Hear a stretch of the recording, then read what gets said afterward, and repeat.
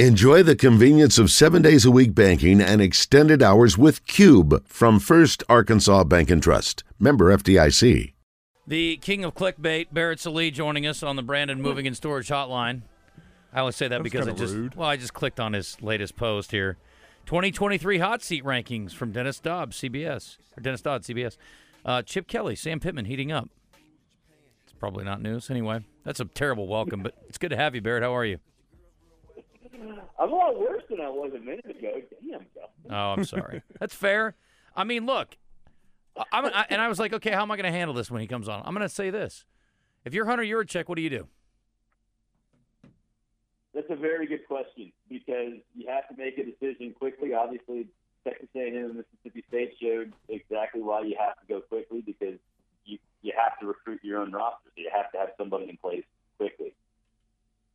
But you're talking about an Arkansas team that beat Florida 2 weeks ago, then got smoked by Auburn. What's the real future, right? Like, where does Arkansas go from here? There's no good answer because there's so many variables, right? There's the transfer portal. There's Texas and Oklahoma coming in next year. There's no divisions next year. You got the new TV contract kicking in next year. I would hate to be an athletic director in Hunter Yurachek's position or anybody who's sort of deciding what the future of the program is from a coaching perspective. Because no matter what, you're going to be criticized, and there's no blueprint for it. Well, that's the thing. And here's my deal. You cannot afford in week 11 of 24 to be going, oh, damn, what are we going to do now? What should we do? Because of the decision you do or don't make now. And I don't know what the answer is either. I don't know if they ride it out and things work out better next year. I don't know if things go the same next year, which would be unacceptable. I don't know if you make a change if it's any better next year. So it's a tough deal. The thing, too, everybody has to readjust their expectations, right? Because for 25 whatever long many years, Arkansas has been sort of judging themselves with how they fit into the SEC West, and everybody has in their division, right? Mm-hmm. With Texas and Oklahoma, and then divisions going away, what's the expectation now? Because for Arkansas, it should be what? Going 8-4, going to a pretty decent bowl? Mm-hmm. Okay, well, is that realistic? Without even knowing what the long-term scheduling matrix looks like, there's no answer, right? Like, it's hard to readjust what you're supposed to be planning for if you don't necessarily know what the plan is for you. Well, if Arkansas get Auburn and Missouri off their schedule, I think they'll be fine. True. It's true, but so if you're Arkansas and you get, I would imagine you're going to get Missouri every year. Yeah. One rival or three rivals that are permanent. Then how else is the matrix going to be formatted, right? What does the first year look like? What's the second year look like? How are they going to rotate? It's hard, man. I've been asked that a bunch about Hunter Yurachek and other, ADs that are making decisions like this. Like Scott Strickland in Florida. What do you expect if you're Florida? You get Georgia every year. I think that's fair to say no matter what the future schedule looks like. But then what happens if you get LSU and Tennessee? That's pretty tough. So then you don't know what your expectation is. I hate it for these ADs. But if I'm Arkansas, if I'm Hunter Yurachek, I think I'm getting Sam Pittman another year. Yeah. But that might change on Sunday morning or Saturday night. Let me ask you to be clairvoyant, Barrett. Who was the head coach at A&M, Florida, and and Mississippi State in 2 years? In 2 years, okay. Mississippi State, Jamie Chadwell. Okay, be a good hire. Florida. Oh gosh. Well, let's get Florida for now. A&M, Mike Elko. And then Florida, oh gosh, Jonathan Smith at Oregon State. Okay. Who has a better chance of being in his current job in 2 years, Sam Pittman or Billy Napier? Billy Napier. Yeah. Because I think they're not going to fire him this year. Although, there will be a contingent that wants to, but they're not going to fire him this year. I don't think Arkansas is going to fire Sam Pittman, but it's far more likely than it is for Florida. But here's the thing. I say that now. Florida's got Missouri and Florida State left on the schedule. Mm-hmm. You're looking at a Florida team that might go 5-7. That might change things. No, Florida's gonna go 5-7. That's the thing. Is like the reality hasn't set in yet, but when it becomes closer to reality, there are going to be some boosters looking around going, "Oh, I think there will be more support." But I still think Pittman's more likely than Pittman or than Napier right now.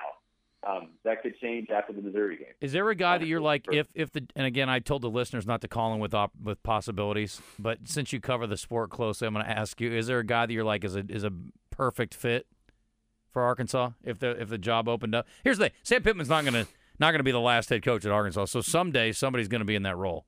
That's not Sam Pittman. So who do you think would be? Is there somebody off the top of your head you're like perfect for Arkansas, man? Lance Leipold.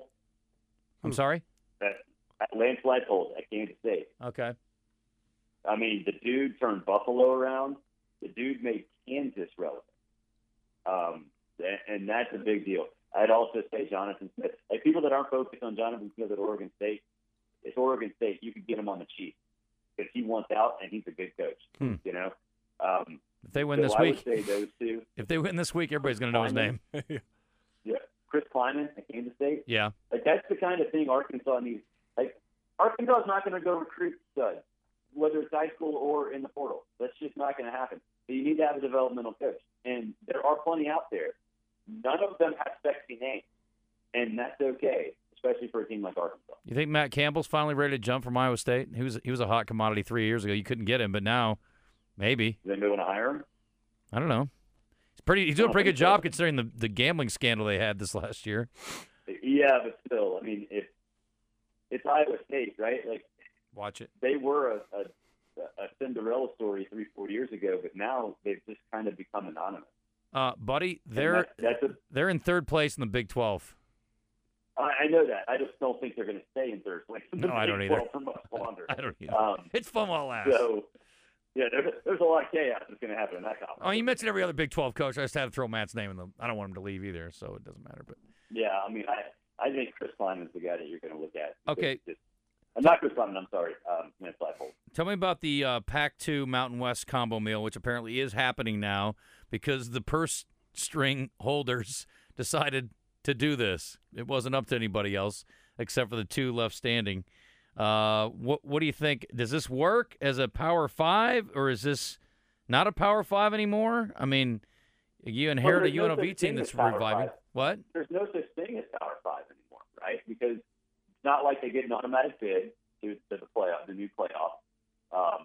There's no really the money part of it, which is what really defines Power 5, is not there. So no, they're not a Power 5. To me, I think this is just sort of a stopgap to figuring out what the combination of the two conferences looks like. Because from a financial perspective, those teams are kind of locked into the Mountain West right now. But Washington State and Oregon State control the Pac-12 brand. And they, I think, ideally, they want to merge the Mountain West and Pac-12 and call it the Pac-12. They're just trying to figure out the legal wrangling of how to make that happen on both sides. When you I was going to say, when you're looking around this league, though, and I know it's not the Big Ten or the SEC, but, like, that's a really good, competitive, fun league with the teams that are going to be in that together. Yeah. And I tell you what, if Jonathan Smith at Oregon State, they're going to win it almost every year. But I guarantee you there's going to be some different competitors popping up from the old Mountain West ranks. But, I mean, I still think it's going to be – I think it's going to be okay. And you're talking about a conference that is still going to be comparable to the AAC, which from an expectation standpoint, that really should have been the expectation all along. After all, you started his dominance started falling. What do you want to be? Do you want to be a Power 5? No, you're not going to get that money. But do you want to be the West Coast version of the AAC? Yeah, you absolutely can be that, and that's fine. Who would have thought way back when we were talking about the Pac-12 breaking up that on this particular weekend, Washington and Oregon State is the game of the week? Right. I certainly wouldn't have. I thought Utah.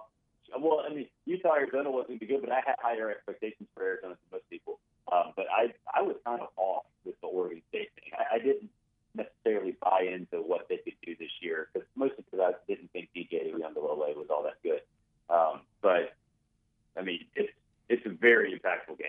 There's no doubt. It's a huge game for Washington and also for Oregon State because, I mean, look, if they finish as the top 10 team in the swan song of the Pac-12, that's a nice that's a cool little story. Why is Washington State not getting the love that Florida State gets? You mean Washington? Yeah, Washington. Why? You look at their record, their resume, and I think it's better than Florida State. Well, I think the resume perspective, yeah. Eye test, no, because the defense has been dreadful. And it's funny because the resume part is a big reason why Ohio State was above everybody else in number one. Yeah. But then they flip it around and say, well, it's eye test with Washington and Florida State together. It's inconsistent, but that's the reason. And it doesn't make a whole lot of sense, and that's what makes this sport great because not a lot of things make sense. But it's just the values of the committee change on a team-by-team basis, and Washington's defense is really hurting them. Barrett, Sallee, CBSSports.com, joining us on the Brandon Moving and Storage Hotline. Today is November 16th. The SEC line is already out for the championship game. Georgia by 3.5. What say you? I'd still take Georgia. The defense is getting hot, and that's the biggest thing. Is I don't necessarily trust Alabama's offensive line yet because they haven't done it really consistently. It's getting better, but so is Georgia's defense. So I would lay those points with Georgia right now. But I mean, a touchdown game, I absolutely could buy into that. Okay, sounds good, buddy. Happy Thanksgiving, thank you, and we will talk to you in 2 weeks. Thanks, y'all. Do have a good one. I appreciate it, Barrett, Sallee.